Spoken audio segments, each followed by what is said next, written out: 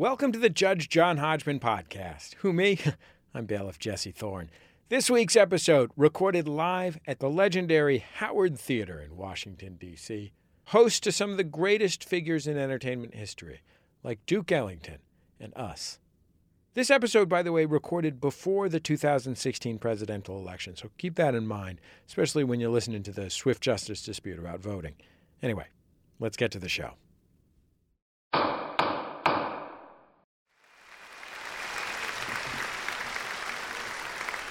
Tonight's case, Rabies corpus. Lauren brings the case against her boyfriend, Tony. She'd like to get a pet raccoon, but Tony is opposed. Who's right, who's wrong, only one man can decide. Please rise metaphorically as Judge John Hodgman enters the courtroom.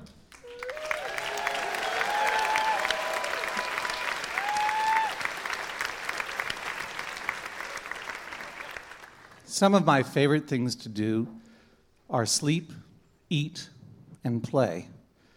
I love to sleep in the cupboard above all my mama's clothes, with the doors open, of course, so that I can see what is going on all the time. For some reason, though, Mama doesn't like it very much. She's always muttering, "You naughty little judge." I sometimes like to reach down and take one of her blouses. They feel so soft. And I love to play with the things that hold them. They are so much fun to chew on. Perhaps that's why she calls me naughty, whatever that means. Weird. Bailiff Jesse Thorne, you may swear them in. Lauren and Tony, please rise and raise your right hands. Do you swear to tell the truth, the whole truth, and nothing but the truth, so help you God, or whatever? Yes. I do. Do you swear to abide by Judge John Hodgman's ruling, despite the fact that he has no pet raccoons and 6 pet capybaras? It's my favorite animal. The gentleman's giant rodent. Do you? Yes. Somehow, yes. Very well. Be seated. You may be seated, Lauren and Tony. Very nice to see you here for an immediate summary judgment in one of yours favors. Can either of you name the piece of culture that I referenced as I entered the courtroom? Tony, you have been brought here against your will to my court so that Lauren may ask me to order you to have a pet raccoon for the rest of your life. Therefore, I grant you this one accommodation. You may guess first, or you may make Lauren guess first. And just so you know, most people have the other person guess first because they're cowards. Wait, is that how long they live? Yes, a raccoon lives 107 years on average. I'll have Lauren guess first. They're like the tortoises of the garbage animals family. Sorry, what were you going to do? I'm going to have Lauren guess first. Okay, the coward's way is the way today. Lauren, you must guess first, and you can't look at my piece of paper. I saw you looking. You're as insidious as a raccoon. And you have similarly cute little hands. That's true. That's true. I saw those opposable thumbs from across the stage. I hope that's not harassment. I just saw them. What is your guess? I don't have a guess. You have to guess. Maybe like a children's Beatrix Potter story? A children's Beatrix Potter story. I prefer Terrible Beatrix guess. Potter's adult story.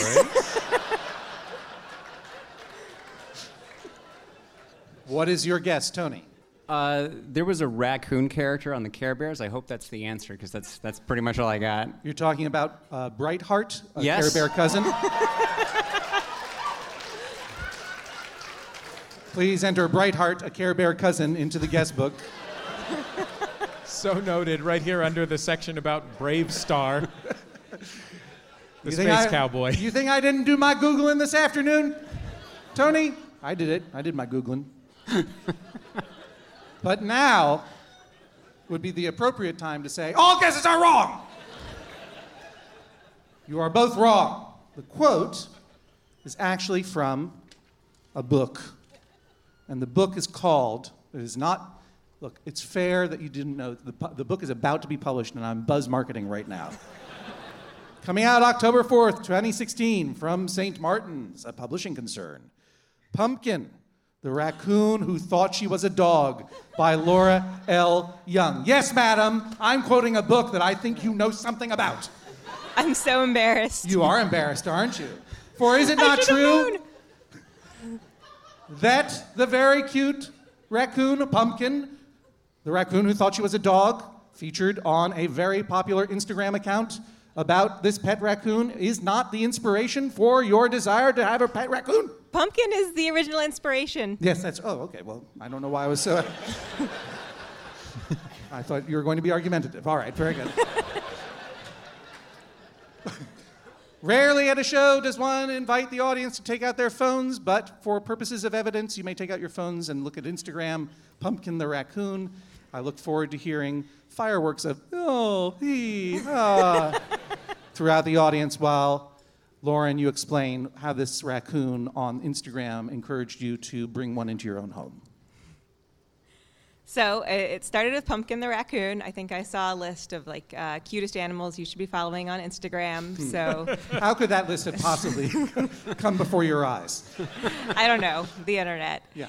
And so I started following Pumpkin, Yes. and then there's a woman, Melanie Raccoon. She has 4 pet raccoons, and she dresses them up and puts them on leashes and takes them for walks. And then, Puts them on leashes. oh yes, little Why outfits. has this woman not been clawed to death? Because they're friendly. They're wonderful pets.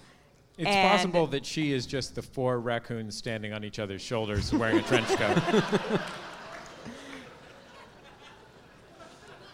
And that just led me down the Instagram wormhole of raccoon accounts. And now I follow mostly raccoons on Instagram. How many raccoon Instagram accounts do you follow? I don't know, maybe a dozen or so. What else do you do on the dark web? I also follow 2 capybara accounts.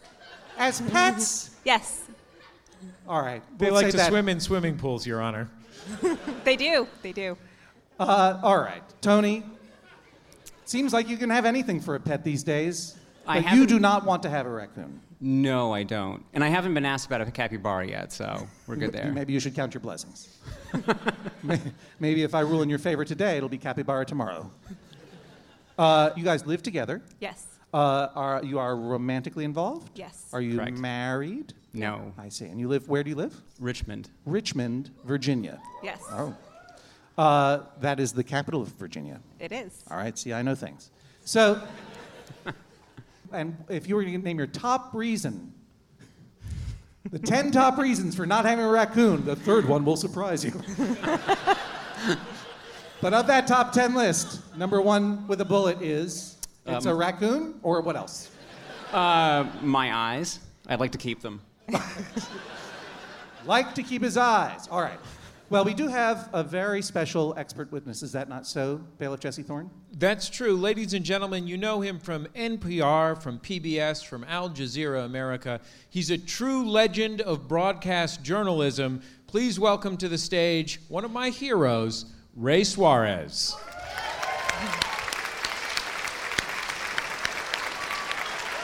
Oh, there he is. Hello, Ray. How are you? I'm well, Jesse. Thank you. Now, Ray, in your capacity as a television and radio journalism legend, have you ever had occasion to interact with raccoons? Why, yes, I have, Jesse. Thank goodness. What was your experience with raccoons specifically? A tradesman had done some work on my house and had infortuitously left the flue open to the fireplace. Being incredibly intelligent and cruel animals, a raccoon found its way down my chimney and into my basement. He destroyed everything there was to destroy and festooned my basement with mammalian feces. But that's not all. We locked the basement door because we knew there was an animal destroying things like a bad Disney nature movie downstairs. My wife was working in the laundry room where the door to the basement is located. And late at night, after finding no more terror, no more havoc to wreak in the basement, said raccoon tried to find a way out of the basement. Imagine, if you will, little hands reaching out from under the door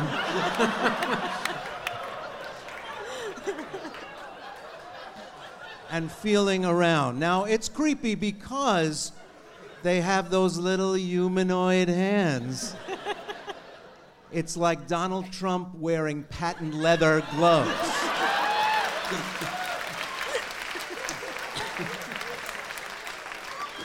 Finding no means of egress, he retreated and sprung the trap where we had cleverly put peanut butter and tuna fish. He was taken from our home. But a pet that is extremely intelligent but does not love you is probably not a good pet. You might as well be talking about a cat, however. But they can fake it. Yeah. A raccoon can't fake it. Mr. Suarez, do you know the Latin name for a raccoon? Yes, Jesse, the family is Procyonidae. The genus is just Procyon. It has to do with the fact that they resemble dogs to the taxonomists who named them. But in many other languages, they are given bear-like names because of their cute resemblance to a bear. Mr. Suarez, do you have any further thoughts on the matter of raccoons? A dog loves you.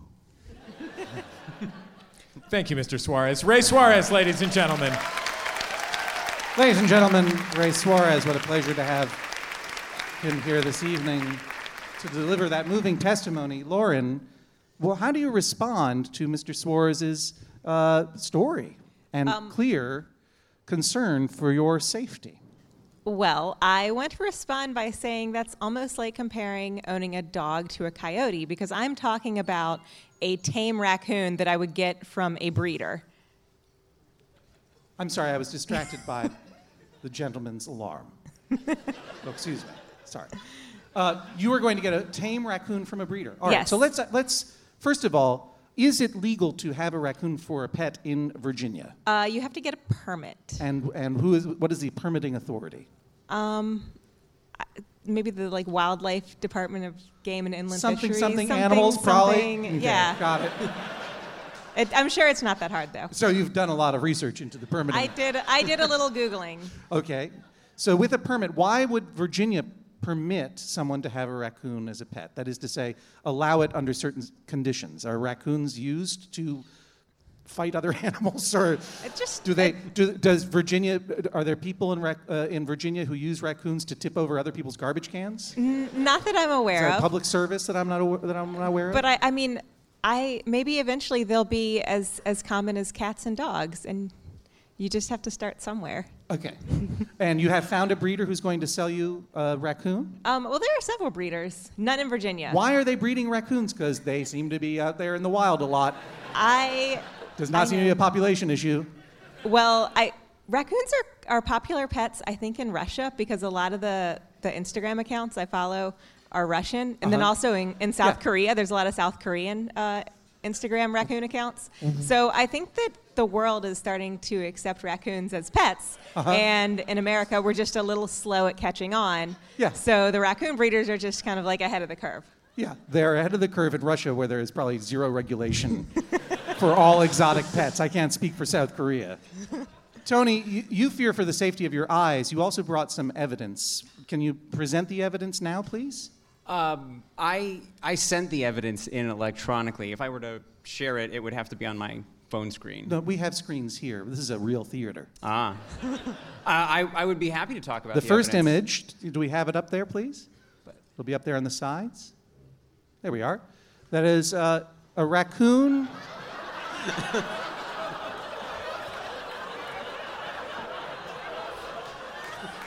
A raccoon menacing a fish tank, I believe. Is this an actual image or a composite image that comes from your own fears? It comes from my own fears as well as Microsoft Paint. I see. Like 95% of that picture is actually real. So That is our fish tank. so you have 95% of a fish tank in your home. Oh, and I mean, just everything but the raccoon is. I think the raccoon is real too. It's I just figured it out. different. It is an aspirational image. You're afraid that you already have fish, Right. and you're afraid the raccoon's going to eat the fish. Well, more than you can't really eat the You know fish what? because you can't get Picture in. speaks about a dozen words, and I just spoke them. Well, you Just say can't yes. really That's eat what this is saying. What are you getting at? I just want to be honest with the court. It's not that he could eat the fish because the thing is enclosed, but he could tear all the tubes out of the back. Nothing is enclosed so far as a raccoon is concerned. I'm learning all kinds of things. Next image, please. Here we see a raccoon doing jazz hands. With emphasis on hands. This is what Ray Suarez was talking about, Lauren. The incredible humanoid hands. Not only are they incredibly adept at opening locks and picking locks and opening safes, but also it gives them a rather unnerving look because they almost look human, except for all the parts of their body which are animal-like. I think that's one of the cutest things about them. You can watch videos and they'll lay on their backs and you can put a little pile of Cheerios on their stomach and they'll just. Yeah, but this is what you've seen on Instagram. Yeah. Okay. Because I was sitting in my home in Park Slope, New York, and we have a sliding screen door out to a little ground floor garden that we have. And I was sitting there playing Scrabble with my wife, and I see this hand open the door. And the raccoon walks in and looks at us and looks around, and then he says in English, "Just so you know, I could kill you at any time." And then he turned around and walked out. But I would get one as a baby, and then it would be well trained to not mess with the fish tank and to not do bad things. Have you found a breeder that truly, in the United States, that sells raccoons for pets? Oh, yeah. What's the name of this organization? I don't remember. Okay. But you can Google it right now. You can Google raccoon breeder and find some. No, They're like about $500. I'm not going to deploy my active tiny hands in that way. They're $500. Mm-hmm. Okay. So you would order me to have a raccoon in your house despite Tony's feelings of concern? I'm sure that once he met the baby raccoon and we raised it together, he would love it. So yeah, I would like for you to order him to go with me. I think the nearest breeder was in Tennessee, so like an 8 or so hour drive, and we would get a baby raccoon and bring it back. Is any part of this about another creature that the two of you could have with adorable tiny hands?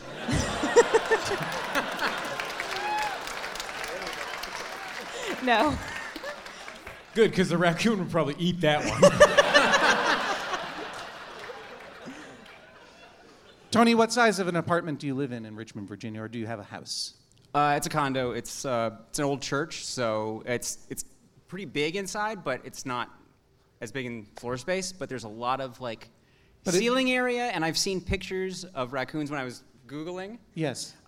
Where they are hanging from ceilings and rafters, and it's terrifying. And do you share this condo with other people? Just the two of us. Oh, okay. All right, gotcha.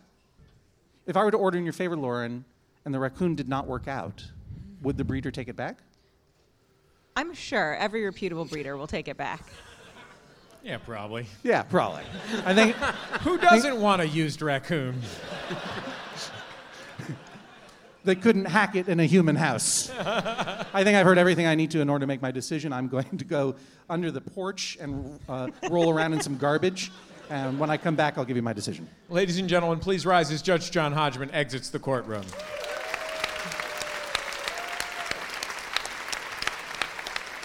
Now, I have to say, Tony, it seems to me like you might sincerely be afraid of raccoons. Is that the case?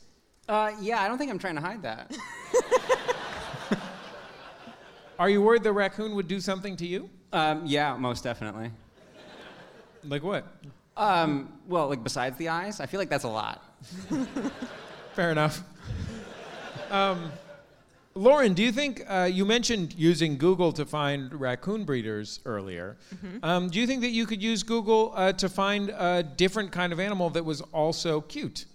One that was normal to have in your house. I had 2 dogs when Tony and I moved in together. But they weren't that cute? No, they were really cute. They were older, though, and they've both since passed away. And so I just felt like it's an opportunity to do something different. Our neighborhood is kind of weird, and there's like a lady who has a pet goose that hangs out in her front yard with her. This is about keeping up with the Joneses? And it is. And so I would be like the raccoon lady. She's just going to get a capybara and it's going to be on.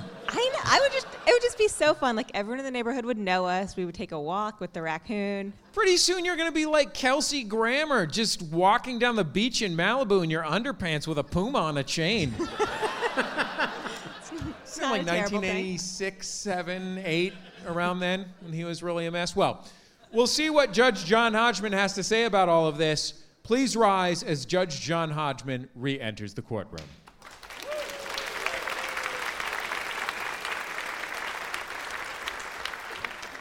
So, I have a document that I would like to read to you. It is a statement from the Humane Society of the Bahamas. Where Pumpkin's from. Where Pumpkin is from, yes, and also the humans that take care of Pumpkin, who found Pumpkin when Pumpkin was orphaned as a baby and bottle-raised Pumpkin to live with their dogs, Toffee and Oreo. Uh-huh. Oh, yeah. It's a pretty adorable scene in the Bahamas.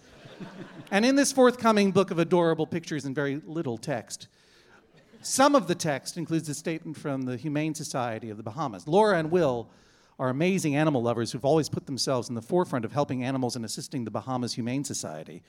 Little Pumpkin is just one of the many wonderful things they have done. You don't actually do a raccoon, but all right. At least however, hopefully. As president of the Bahamas Humane Society, I would like to remind people that although Pumpkin is one of the cutest animals I've ever seen, it is not advisable to try to keep a raccoon as a pet in the Pumpkin book. Now, did Laura pay the Humane Society to tell people to not get pet raccoons to safeguard her own Instagram following? Probably. But it does not discount the fact that raccoons do not have the history of domestication, of generations and generations of domestication and selective breeding that have allowed dogs and cats to become companion animals for years and years and years. My concern is that you are rolling the dice with your little tiny raccoon hands. And there's another concern as well.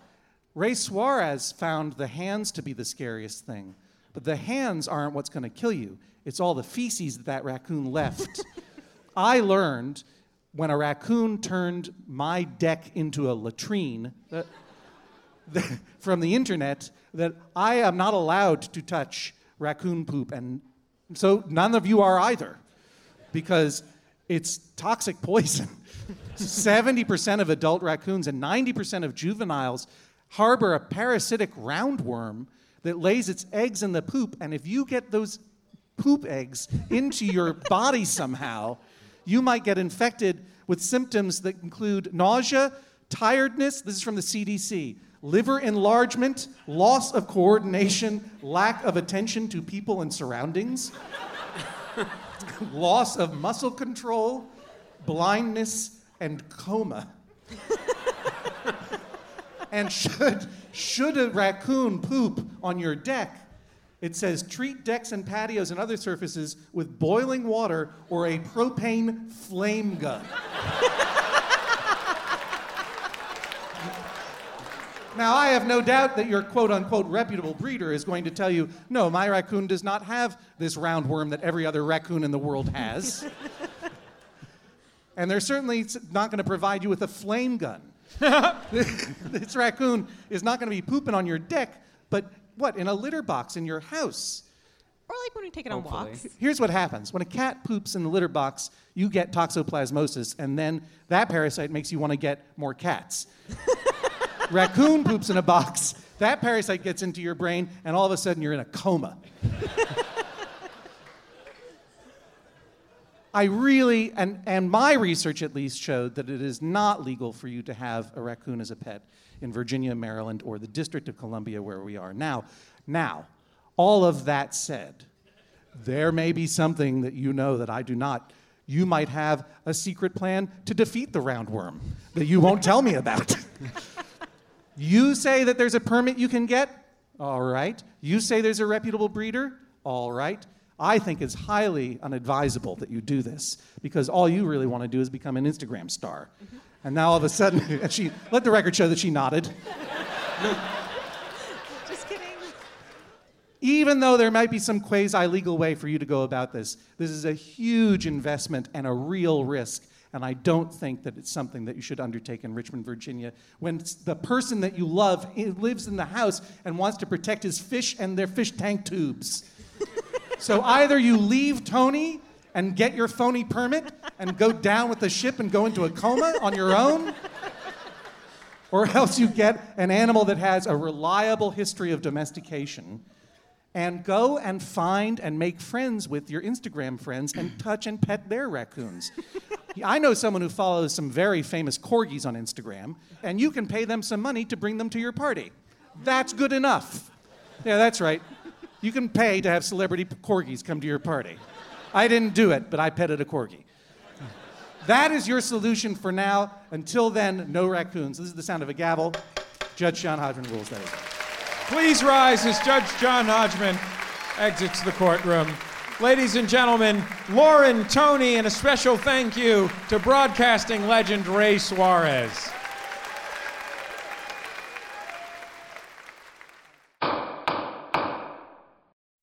Hello, I'm your Judge John Hodgman. The Judge John Hodgman podcast is brought to you every week by you, our members, of course. Thank you so much for your support of this podcast and all of your favorite podcasts at MaximumFun.org, and they are all your favorites. If you want to join the many member supporters of this podcast and this network, boy, oh boy, that would be fantastic. Just go to MaximumFun.org/join. The Judge John Hodgman podcast is also brought to you this week by Aura. A-U-R-A. It's a simple but meaningful gift that you can give your mom or your dad or your step-grandparent or your uncle or your friend or anyone that you want to keep connected in your life who might not live near you. It's a digital picture frame from Aura. It's perfect for sharing pics of all the things that those friends can't be there for, from family vacations to grandkids' graduation to whatever. I have one of these, and I got one for my dad, and I got one for my mother-in-law, and it's amazing. We look at the photos all day long, and we're able to easily update their Aura frames so they see all the latest pictures from our lives as well. It comes with unlimited storage, simple controls on the frame. You can upload as many photos as you want, and your mom or your dad or your stepdad or your stepmom or your friend or whatever can pick the perfect one. And it takes only about 2 minutes to set up. Seriously. See why it was named the #1 digital frame by Wirecutter, The Strategist, and Wired Magazine. Right now, you can save on the perfect gift that keeps on giving by visiting auraframes.com. For a limited time, listeners can get $20 off their best-selling frame with code Hodgman. That's A-U-R-A frames.com, promo code Hodgman. Terms and conditions apply. The Judge John Hodgman podcast is also brought to you this week by Babbel. Okay, it's 2020-24. Oh, if hindsight were 2020, I don't know what I would have done differently. All I know is that I'm taking every day in this year and trying to get better a little bit every day. That's what you do. That's the way progress is made, step by step, day by day, bird by bird. And that's the way it is when you're learning anything, especially a new language with Babbel. And if Babbel can help you start speaking language in just 3 weeks, imagine what you could do in the rest of this whole year. Don't pay hundreds of dollars to private tutors or waste hours on apps that don't really help you speak the language. Babbel's quick 10-minute lessons are handcrafted by over 200 language experts, real human beings, to help you start speaking a new language in as little as 1, 2, 3 weeks. Studies from Michigan State University, Yale University, and others continue to prove that Babbel is better. And that's not just the Yale football team putting their thumb on the scale because they love learning Indonesian from Babbel. One study found that using Babbel for 15 hours is equivalent to a full semester at college. Take that, Yale, I guess. Here's a special limited time deal for our listeners. Right now, get 55% off your Babbel subscription, but this is only for our listeners at babbel.com/Hodgman.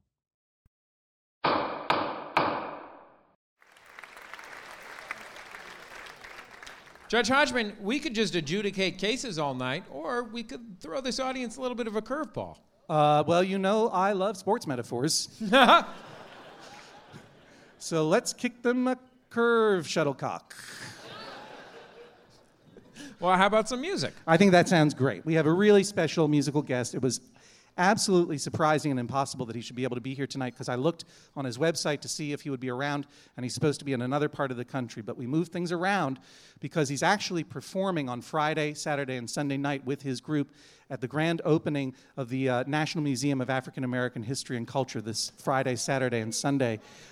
He's an incredible artist, and his name is Dom Flemons. He's one of the founding members of the Carolina Chocolate Drops, now a solo artist. His latest album is called Prospect Hill. It's an amazing album. He's playing with Dante and Brian, who are also amazing musicians.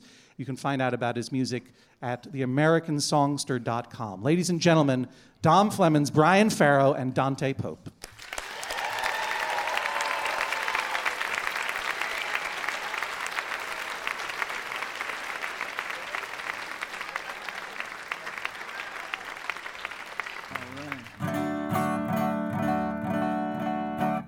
Hit a song here called Till the Seas Run Dry. It's a pleasure to be here at the Howard Theater. You guys ready? Yeah. All right.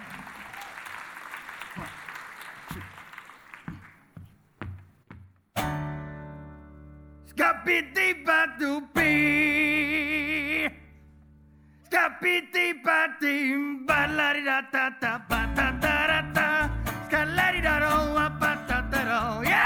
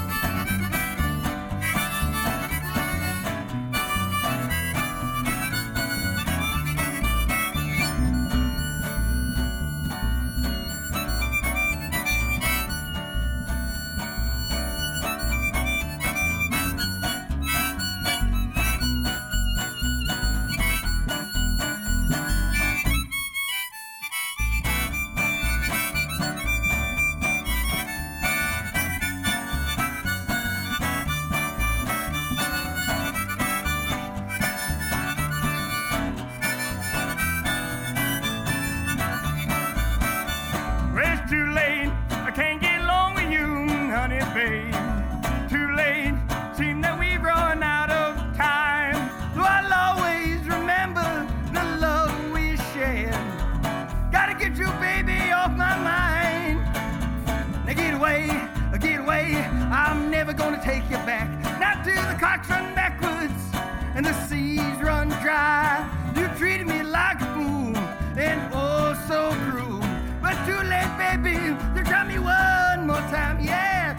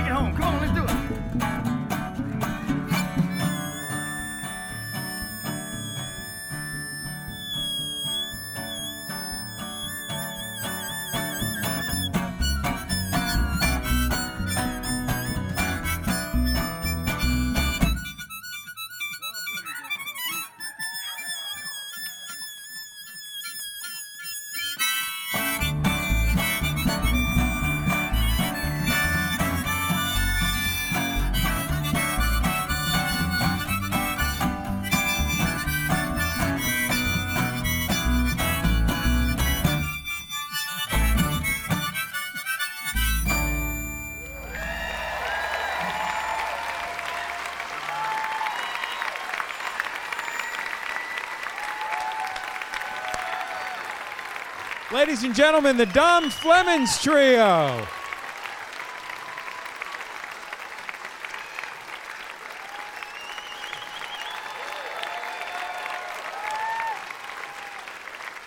Judge Hodgman, Yes. So far we've only dispensed one set of justice. That's right. One complete justice set has been dispersed. We're only going to be in Washington, D.C. tonight. I think we really need to pick up the pace. All right. What do you suggest? I suggest that we dispense our next set of justice in just 10 minutes. You're talking about swift justice. Oh, that's exactly what I'm talking about, ladies and gentlemen. All right. Bring out the next case. We'll get it done in 10. Ladies and gentlemen, please welcome Michelle and John.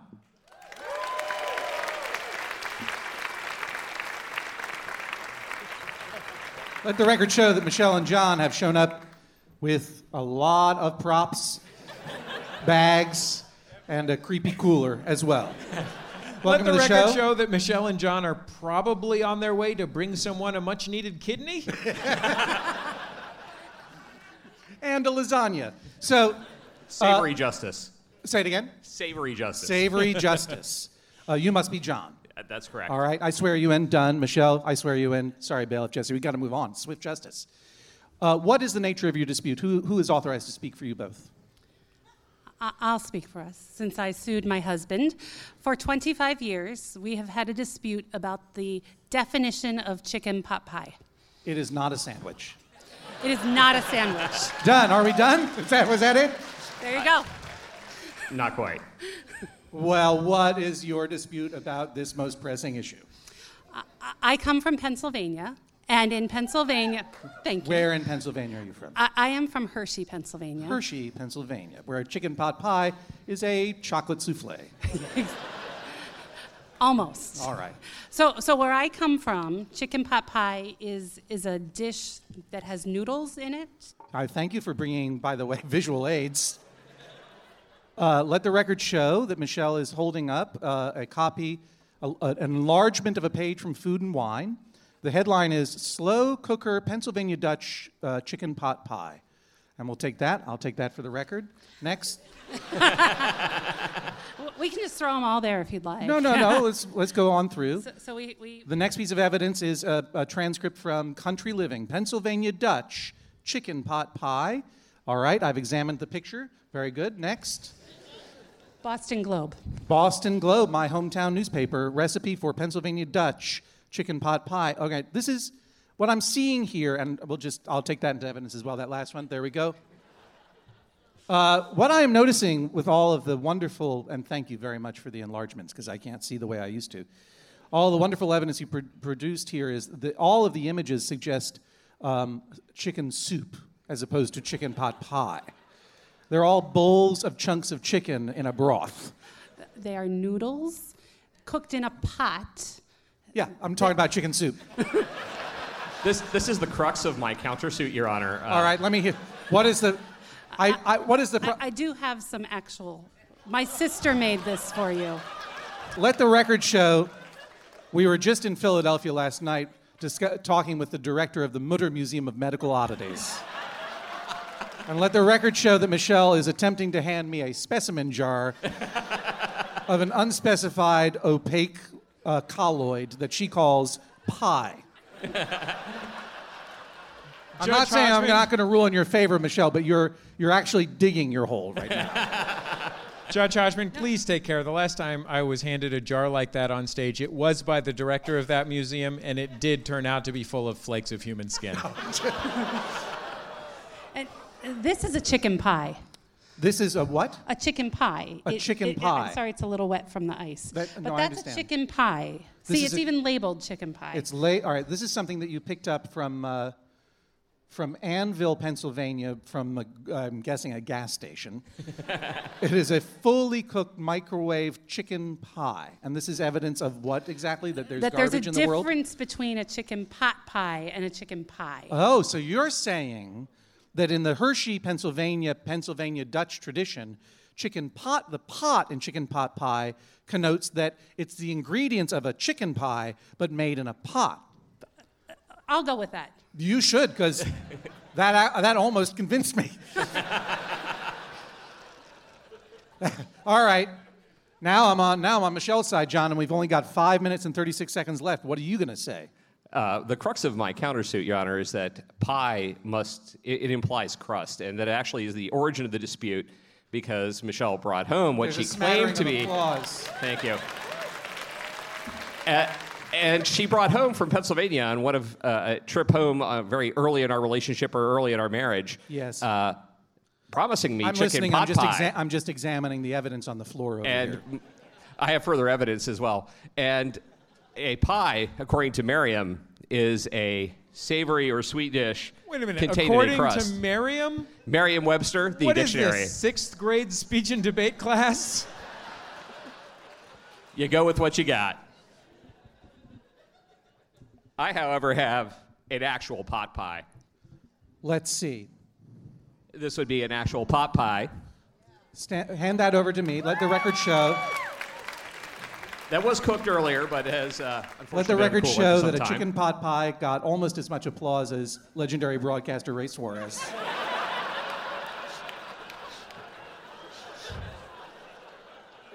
This is a paper pie plate full of chicken mush with a crusty topping. You're pretty much stereotypical chicken pot pie. And furthering my contention that pie requires crust, we have a relatively local delicacy, Tasty Cake pie. This one is pumpkin, special edition. Tasty Cake pumpkin pie from Philadelphia. Which you will note is entirely enclosed in crust. And other things. It's also enclosed in a gamma ray proof box. I had also submitted some electronic evidence, expert testimony from noted American cuisine expert Guy Fieri. Yes, and I refuse to share that evidence with my... I'd like to note that Alton Brown recognizes Pennsylvania Dutch chicken pot pie as a form of chicken pot pie. Well, I was going to say that comparing all the evidence here on the floor, all of these chicken soup recipes that you're giving me are identified specifically as Pennsylvania Dutch chicken pot pie. So the question really is chicken pot pie called pot pie because it's made in a pot? Is that the variation such that an open-faced sandwich, which isn't a sandwich but is a variation of a sandwich that uses the term open face, that pot invalidates the pie aspect, which I think we all agree is something that has a crust?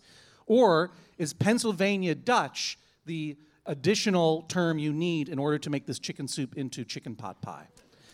And I'm not sure that either of you did a full historical etymological research into the history of the term chicken pot pie. Did you? I actually left it on my table because I didn't want to overwhelm you with evidence, but I did. I knew we had 5 minutes. Well, this is like a O. Henry story. It's like, you brought me a jar of chicken mush, a microwave garbage from a gas station, a tasty cake, a fresh chicken pot pie, and 5 basic whiteboards of information. And the one thing that would have won your case is on the table. Is on the table. Where is your table? It's right down there. Quick, run or I'm going to execute this woman. Get this evidence to the jailhouse immediately.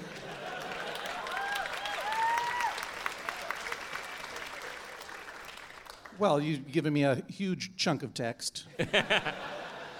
The only thing that you have highlighted here for my perusal is this sentence. Ole Valley Community Benefit Association that can boast an attendance of 1,500 or more people to eat or take out. It's not even a complete sentence. Okay.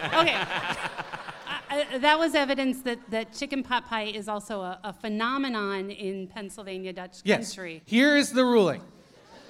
You have established that there is a distinct variation of chicken pot pie called Pennsylvania Dutch chicken pot pie. It is soup.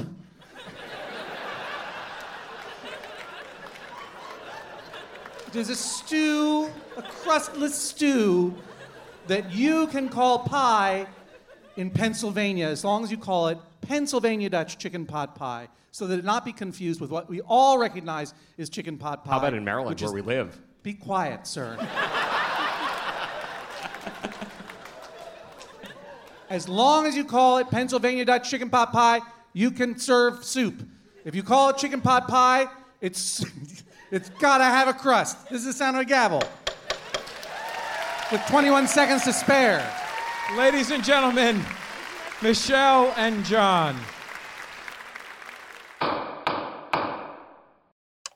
Back for another game. You know it. What's going on? Just one more week till Max Fun Drive. Hard to believe.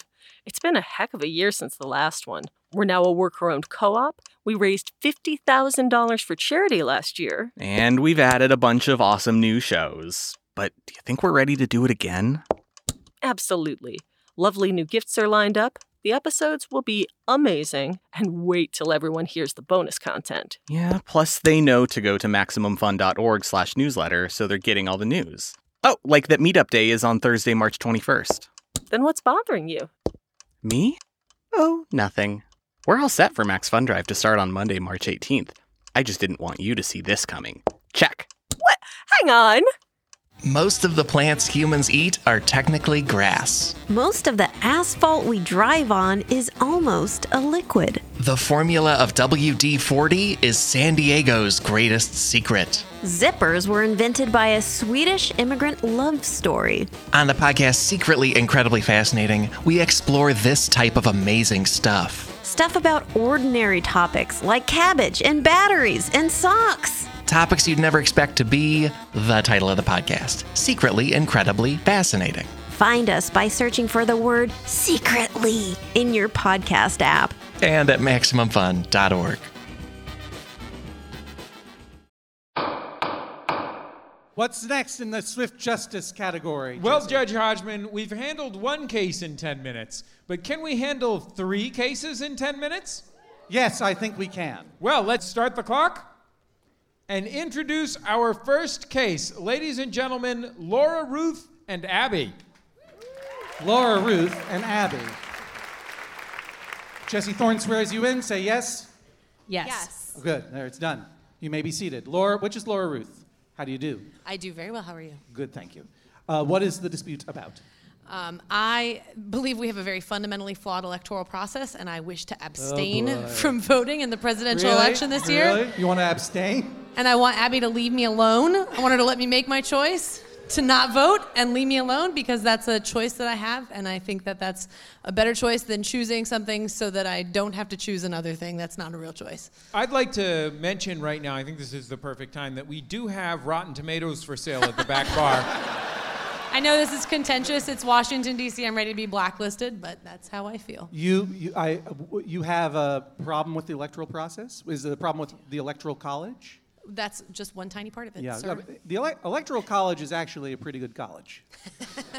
It's actually pretty nice. But the town of Electoral is a hole. What would you say if the Electoral College is just a tiny portion of what's the big problem, such that you feel as a protest you will not participate in our representative democracy? Well, I have a really big problem with the fact that it's a two-party system, and being a D.C. resident, our primary election wasn't even until late June. So by then, I didn't have a choice even in the primary candidate, so I feel like I have no real voice and no choice in the matter. Well, there's definitely a choice to be made, I think. Well, but I think that it limits our real options when you have to choose one thing just so you don't get stuck with a worse. And I fully agree that there's a worse option. The lesser of two evils. But I don't think that's a real choice. And I feel like I'm tired of it, and it's been like that since I've been a voting adult, and I'm tired of participating in that kind of process. It didn't actually just start when you were born. No. No. I'm just trying to point out how little the process is concerned with your life. Forever. It's not about me? Yeah, no, it's not in some ways about you. But that's all right. And say your name again, please. I'm Abby, and I am Laura Ruth's work wife. So I cry about this. Where do you guys work? The White House. No. We work for a childbirth education organization. When my wife was giving birth, she wanted me to be in the room with her, and I said, I have some problems with the system. So.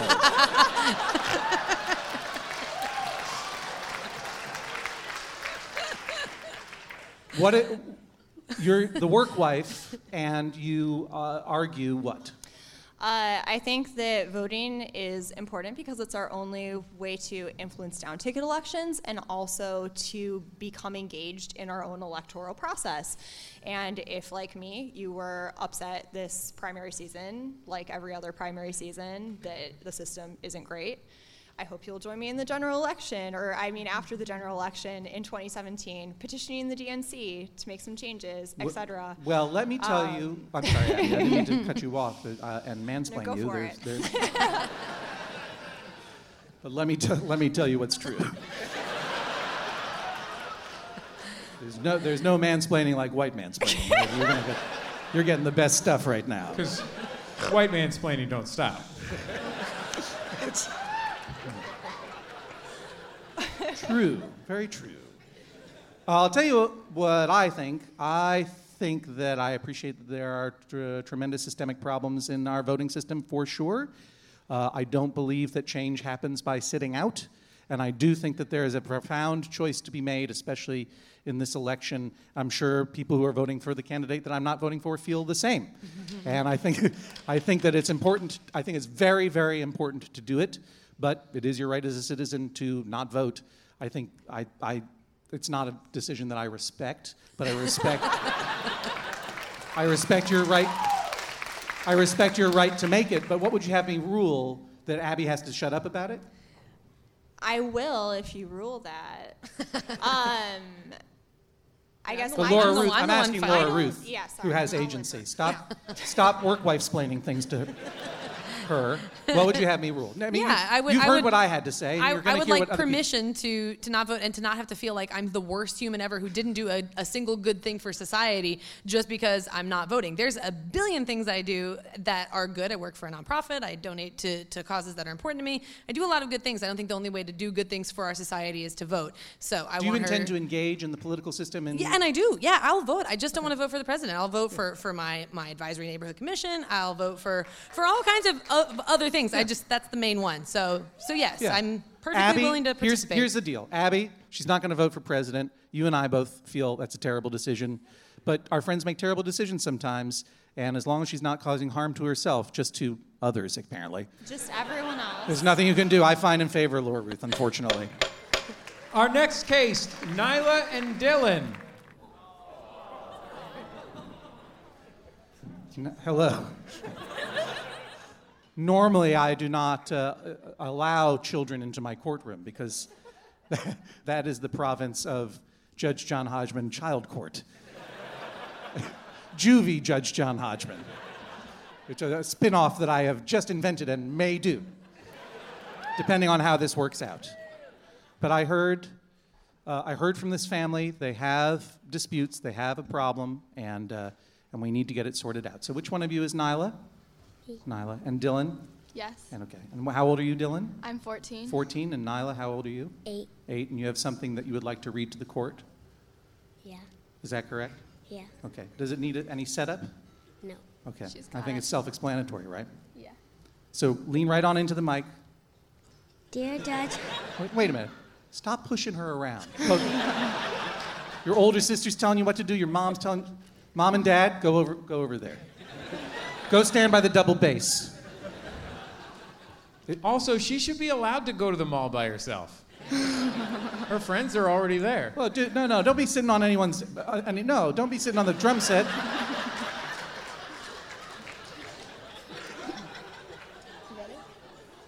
All right, we're good. You're good. All right, please go ahead. Dear Judge Hodgman, my name is Nyla and I am 8 years old. I like to listen to Hamilton constantly. I like it in the car, on the phone. Hold on, Nyla. Pause. Hold for applause. When you hear them going, you just take a moment and soak it in. I've found in my performing experience, if you're ever feeling bad and you want to get a lot of applause, you just say, Hamilton. And now is the perfect time to feel good. Pretty soon you'll be a teenager like your sister and everyone will resent you. All right, go ahead. I like it in the car, on the phone, and in our house. My sister Dylan, she is 14 years old, likes to listen to Hamilton, but she only likes to listen to it about once a week. She says we need an equal amount of different music. What is the right amount of Hamilton?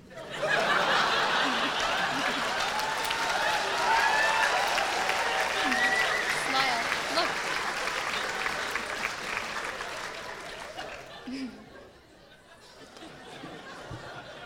I find in Nyla's favor. You get to listen to Hamilton all you want. Any amount that you enjoy is the right amount, and I'm sorry that you have parents and older sisters who are trying to limit your exposure to Hamilton. And I took a picture of you, and I'm going to send it to Lin-Manuel Miranda tonight, and I'm going to send him a copy of your essay, and I'm gonna crop you out of the picture. Sorry. Thank you very much for joining me. Got to move on. We have 1 minute left for the next case. From episode 194 of Judge John Hodgman, do you want to hoard some snow globes? Please welcome Sean and Jamie. Sean and Jamie. Jamie, you may remember, wanted to devote an entire room in their house to the movie Frozen. Sean took him to court because he felt that Jamie's obsession with Frozen was getting out of hand. He wanted a room dedicated to Frozen. Judge Hodgman ruled that Jamie could have the Frozen room, but he had to make sure to keep all Frozen items in that room. Sean, Jamie, what's your dispute now? He didn't do it.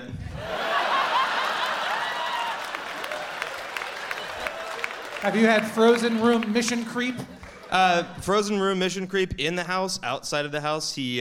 My aunt, he's not to fault for this, sent us an 8-foot-tall blow-up Elsa statue that was in our front yard at Christmas. Not to be a Scrooge, I let it happen, but I would like some justice.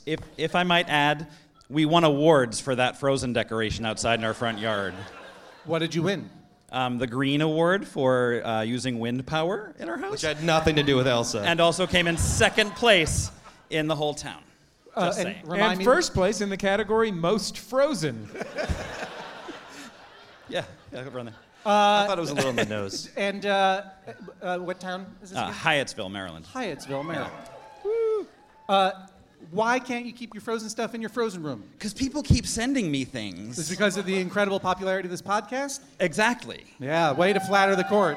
And I actually brought this for you, but then that little girl, Nyla, back there, she told me that our episode was her favorite, and so I'd like to give it to her. Yeah, please. Yeah. Okay.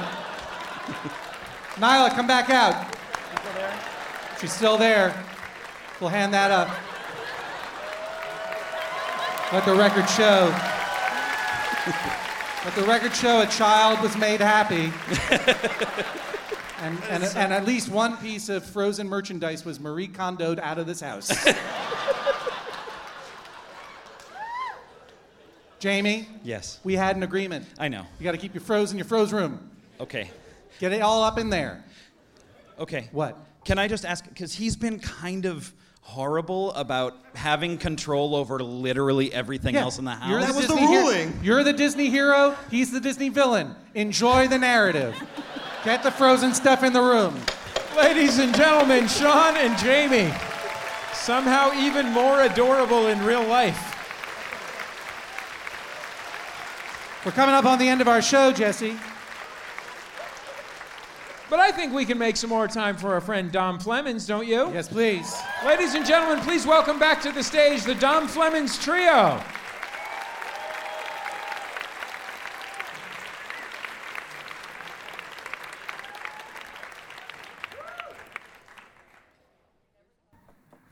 Well, thank you, folks. Pleasure to be back, you know.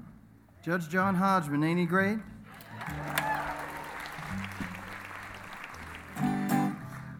Well, folks, in all my travels, you know, I've written a lot of different songs about things I've seen, and this is one of the ones I get requested to play the most. This is a song about food, and that's probably why. This is about a dish in, well, it was in East Nashville, Tennessee. Now it's become the culinary darling of the entire country. It's a dish called hot chicken. All right, we got some fans of hot chicken. Okay. For you folks who aren't hip to it, it's a fried chicken dish, and so not only is it fried, but you fry it with a batter that's made with cayenne powder. So it's hot. And not only that, after it's fried, it's rolled around in cayenne powder after that, so it's even hotter. and it said to bring on hallucinations if you get extra hot. I just had medium, and it left such an impression on me I had to write this next song. One called Hot Chicken. All right, boys, let's get it. 1, 2.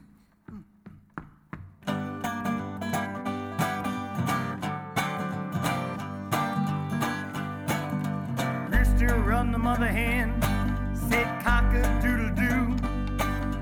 Mother hen say you darn old fool, my fricassee ain't for you. You ought to get hot chicken, you ought to get hot chicken, 'cause if you want hot chicken, East Nashville, Tennessee. Jackrabbit run the Gila Monster, running my solid mile. Gila Monster turned around and said, you know, hey bub, this running ain't my kind of style. You ought to get hot chicken, you ought to get hot chicken, 'cause if you want hot chicken, East Nashville, Tennessee. Young man knocked on the window glass, old man giving the eye. He said, boy, you done had your fun with my wife, quit knocking on my blinds and go and get your hot chicken. Don't mistake her for hot chicken, don't do it. But we gotta go, East Nashville, Tennessee. Oh yeah, rock!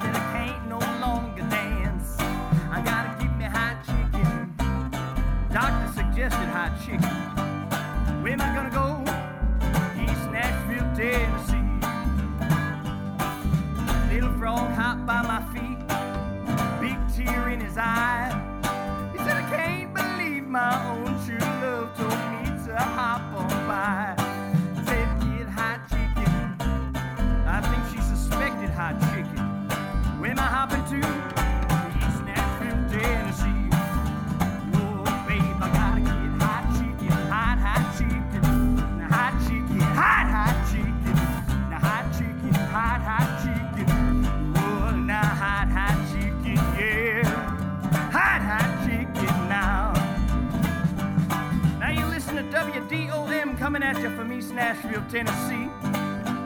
Well, they ain't got no neck bones, ain't got no chitlins in the pot. All they got here baked the chicken that's awfully hot. Way down to East Nashville, Tennessee, come and see us sometime and we'll sing, sing, sing, sing. I wanna get hot chicken, hot, hot chicken, hot chicken, hot, hot chicken, hot chicken, hot, hot chicken. Oh, now hot, hot chicken, yeah. Hot, hot chicken. Get out, boys, get out. Hot, hot chicken, the hot chicken, the hot, hot chicken, the hot chicken, the hot, hot chicken.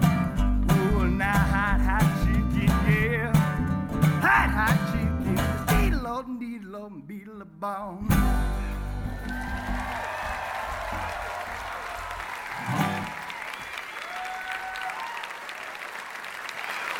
Thank you so much, folks.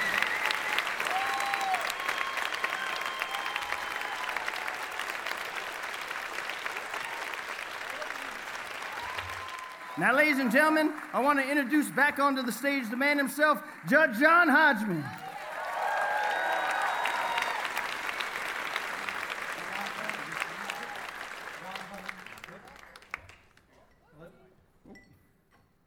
Don Clements and the Don Clements Trio, ladies and gentlemen.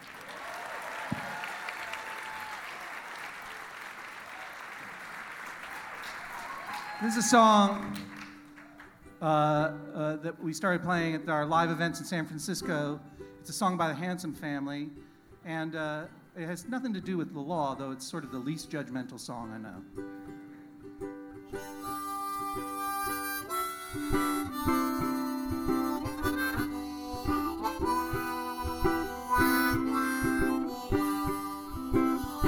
I had nothing to say on Christmas Day when you threw your clothes in the snow. You burned your hair, knocked over chairs. I just tried to stay out of your way. When you fell asleep with blood on your teeth, I got in my car and drove away. Listen to me, butterfly. There is only so much wine you can drink in one life.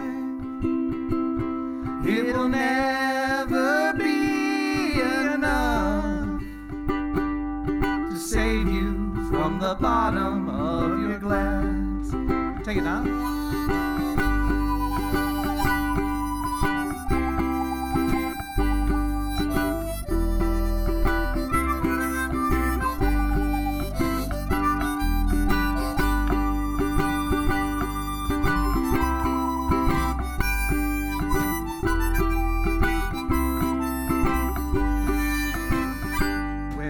State highway starts, I parked my car, I got out to look at the stars. As meteors died, shot across the sky, I thought about your sad and shining eyes. I came back for my clothes as the sun still passed out on the floor. Listen to me, butterfly. There is only so much wine you can drink in one life. It will never be enough to save you from the bottom of your glass. Listen to me, butterfly. There is only so much wine you can drink in one life. It'll never be enough to save you from the bottom of your glass. Don Fleming's trio, Brian Farrow, Dante Pope. How about one more from these guys, if you will? All right, yeah. Thank you, John. Ladies and gentlemen, here they go. Well, folks, since we're in such a wonderful historic theater, we've decided to do a song taking it way, way back. Now, this is a song that's called Kicking Up the Devil on a Holiday. And this is a song that was from the John Briggs banjo instructor from 1865. And so we're going to get Brian set up here. He's going to pull out his fiddle, give us a little bit of melody. And then Dante and I are going to be playing an instrument called the rhythm bones. So these are cow rib bones here, chopped down to this size here.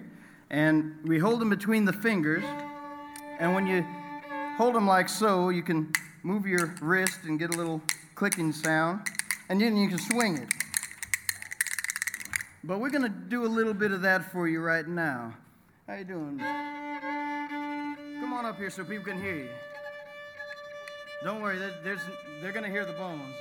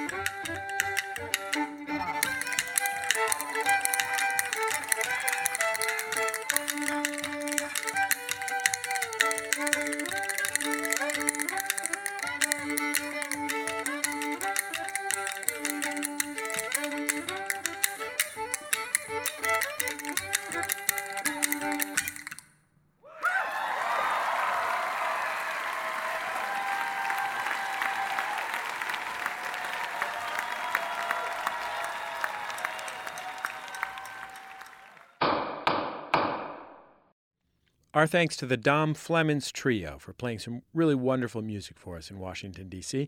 Thanks also to Ray Suarez for sharing his expert raccoon testimony. We also want to give a shout-out to the great Linda Holmes from NPR's Pop Culture Happy Hour, who was kind enough to introduce us at the show. You didn't hear that on tape, but it was really wonderful. Thank you, Linda, and thanks to NPR PCHH. Thank you, Rachel Karch, for naming this week's dispute Rabius corpus.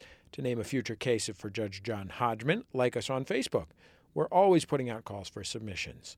This week's episode was produced by Danielle Davis, Matthew Barnhart, and Jennifer Marmer. To submit a case to the Judge John Hodgman podcast, go to MaximumFun.org/JJHO or email Hodgman@MaximumFun.org. We're on Twitter, @Jesse Thorne and @Hodgman. And that's about it. We'll see you next time on the Judge John Hodgman podcast. MaximumFun.org. Comedy and culture. Artist owned. Listener supported.